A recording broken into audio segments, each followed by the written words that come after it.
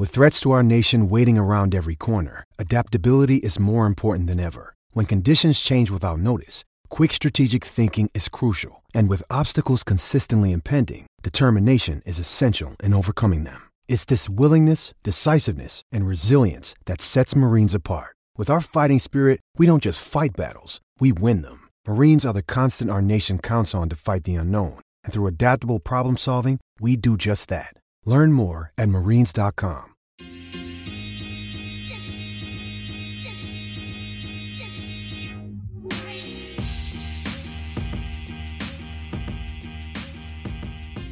Hello there guys, what is going on? Daniel Charles back here again for another show. Hope you're doing well, hope you're keeping safe wherever you're watching or listening to this. It's Q&A time, answering your questions that you kindly submitted on my YouTube community page and also on Twitter at Son of Chelsea. Make sure to go and follow if you haven't already.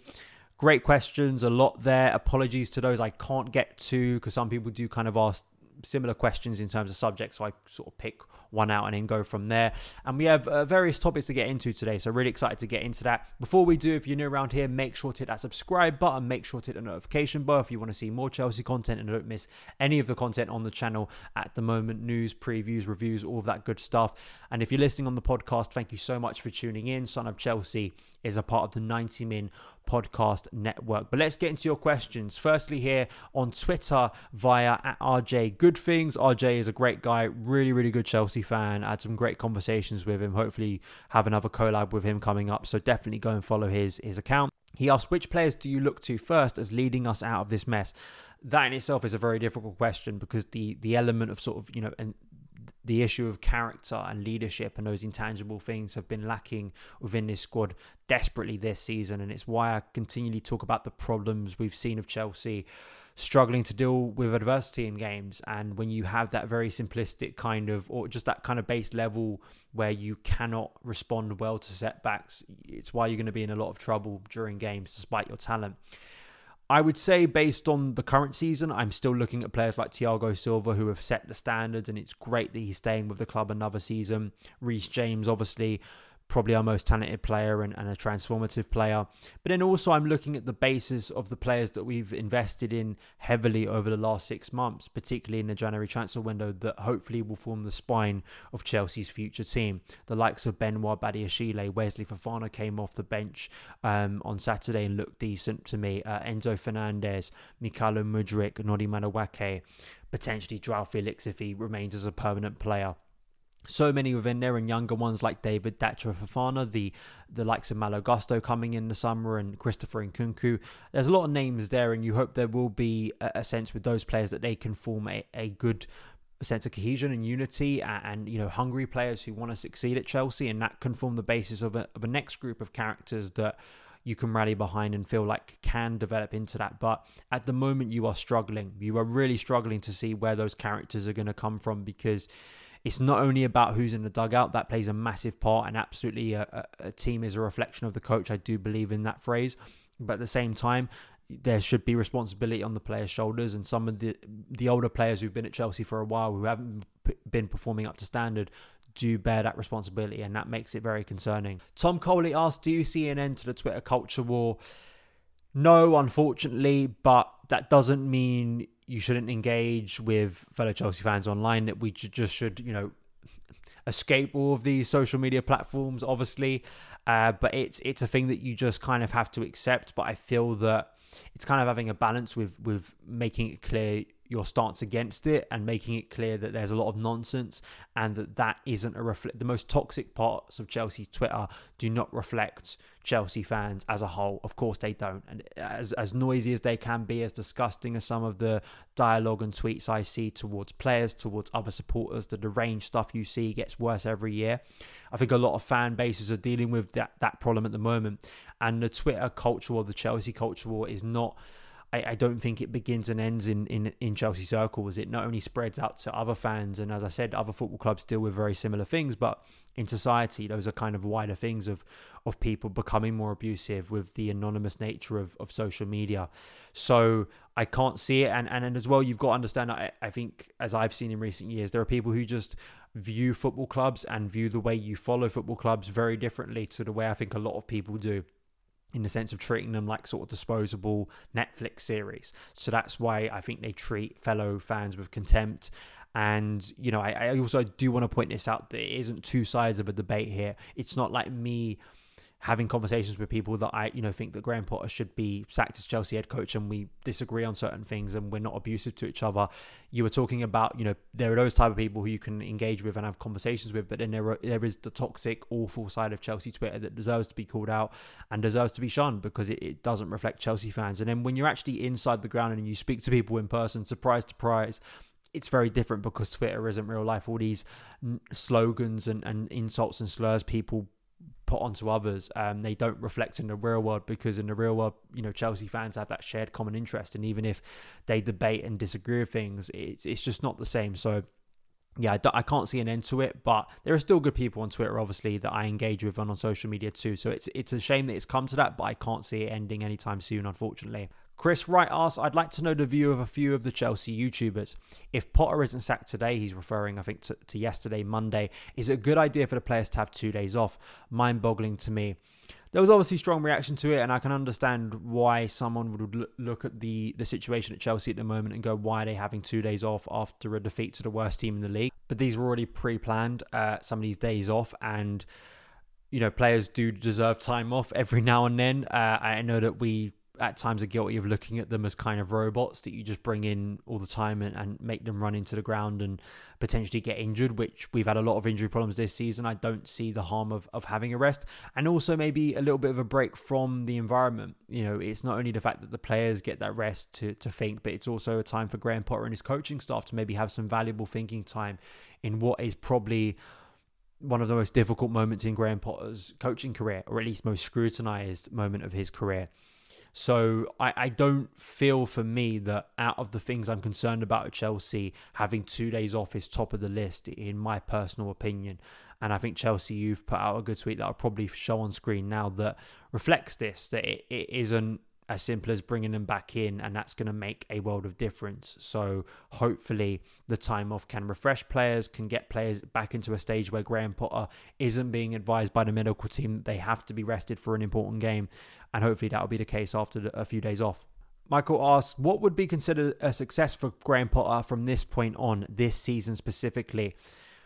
So I think Champions League football is definitely out of the question, but I keep on saying these things, and I think they're kind of base things I'm looking for at the moment from the Chelsea team. Is obviously consistency, an improvement in results, a major improvement in results, but also value and productivity from an attack that has been poor for so long, and seeing signs that Graham Potter, and I think the data in terms of XG, I referenced the John McKenzie Tifo video, which I definitely suggest you go and watch, where I think it's called "Is Graham Potter Out of His Depth at Chelsea?" And it looks at kind of the improvement in XG that Chelsea have had. We've been creating better quality opportunities, and despite me still not thinking that the second half against Southampton was anything to shout about, at least Chelsea are getting closer to scoring a goal, but we are picking and feeding from scraps at this point. But I look at those things. I look at the fact that if you're seeing a more consistent level of performance, if players are starting to link together well, if we're seeing those connections on the pitch, and you're seeing a team that looks not only cohesive, but as I said with one of the early questions today in terms of who you're looking at to get out of this mess, I want to see a team, and it sounds so basic, but just a bit of fight, a bit of courage, a bit of a sense that when I watch that team, they can overcome things, and just a sense of pride in the team, right? I know that some people want Graham Potter sacked, and probably even if Chelsea were at best to finish like 6th, for instance, if somehow we have an incredible turnaround, I know there may still be some people who think that Graham Potter should be sacked. But I want to get to the end of the season looking at a situation where it isn't so diabolical, the players aren't reacting to him. I mean, would he even survive if that still was the case in a few weeks' time? I'm not sure, because I think the reaction would be really, really toxic, even more so than it is right now by fans. But those are kind of basic things where you can actually look at, we'll see with a preseason, we'll see with a less bloated squad what he can do, and then you give him the first few months of next season to see a real improvement. That's where I stand right now, and as well, I think a better showing, obviously, in the Premier League. I want to see Chelsea at least beat one of the teams above them, and we've got a chance to do that next weekend at Spurs. Expert asks, is this process solely reliant on sticking to one manager? Is having a coach long-term the only way to be sustainable, stable? What is considered stability? Performing game in or game out, or having a long-term manager?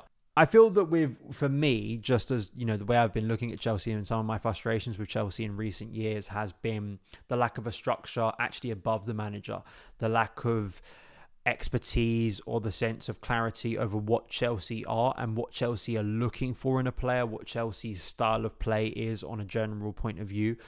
Now, I still think that's hard to decipher right now, but we're under, a year since the takeover. So I like the fact that you have the likes of Win Stanley, Vival, Lawrence Stewart, Joe Shields. You have a lot of people behind the scenes now who have that expertise and maybe can clarify what is being looked for from a player and what is being looked for. I think that is as important to having one coach, because you see a lot of these top European teams that I look at, say a Bayern Munich, but I think Man City have really mastered it, where the head coach will change. It changes 2 to 3 years. And obviously City is an exception because they have the greatest head coach probably of all time. Definitely the best coach in world football right now in Pep Guardiola. But I think Bayern is maybe a better example because they will have changes. There is high expectations, but there is a sense of that club that it doesn't completely collapse once you take out a head coach. I think part of the problem that we've had at times is really buying into a head coach and thinking that they are kind of God, and you have to bring all these specialist players for them at the same time. I think that is a simplistic way of looking at it, and in Chelsea have realised with Antonio Conte, with Maurizio Sarri, you could argue as well maybe with Thomas Tuchel and Frank Lampard, that there are pitfalls to doing that when you change your head coach so frequently and you're changing the style of that head coach, not only in terms of character but what they want to do on the pitch. So it's not just about sticking with one head coach, and even if that head coach failing consistently, obviously it's not just you have a head coach for 5 years and they continue to fail and that makes you a better club than someone who realised that the head coach wasn't the right person and changed things. Obviously, that's illogical.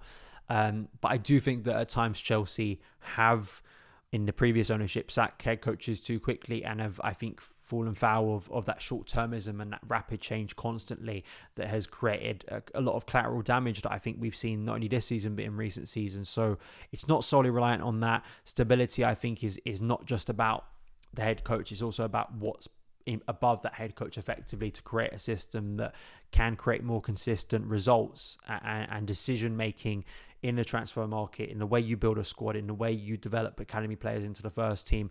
A lot of things wrapped up in that, but that's kind of the way I look at it. It's not just about sticking with Graham Potter. It's also what's, I think, above him that's important for long-term stability at a club. And finally, Angelo asks, will Oba get a chance now? Also, this is not a question, but the manner in which some of the so-called Chelsea fans are throwing abuse to players, the manager, the owner, etc. is sickening. As fans, we have to show some respect for ourselves and loyalty towards these people. It's ridiculous. You can almost tell by the way some conduct themselves that they don't know what it means to play a sport, let alone football. On the second part, I completely agree with you, mate. I think that, the treatment of your own players, the hatred and the dislike. I spoke about this with Marc Cucurella, but you can speak about it with many players. With Aubameyang, it just seems to me like Graham Potter has made a firm choice with him. He's not his number 9. And I know people get annoyed at me about this, but I respect that decision, because I think a lot of people were criticising Graham Potter when he was using players like Aubameyang a month or two ago and really relying on them. It's a messy situation. It was a player. I do think you can give criticism to the new ownership for making that signing and then sacking Thomas Tuchel the week after. That is just silly. I don't think there's any way around it, really, in terms of you buy a player that was specifically signed for one head coach and was pushed by one head coach, and just to appease that person, and then you're sacking him days later after Aubameyang has only played one game for us. It is silly, and the collateral damage we've seen through having Aubameyang post that, even though he did start all right for Chelsea, you've seen the fallout and it hasn't been good. Of course, there's been rumours of an MLS loan because their season starts next month. That could be a potential. The Barcelona return fell through from UEFA regulations over the number of clubs he's played for.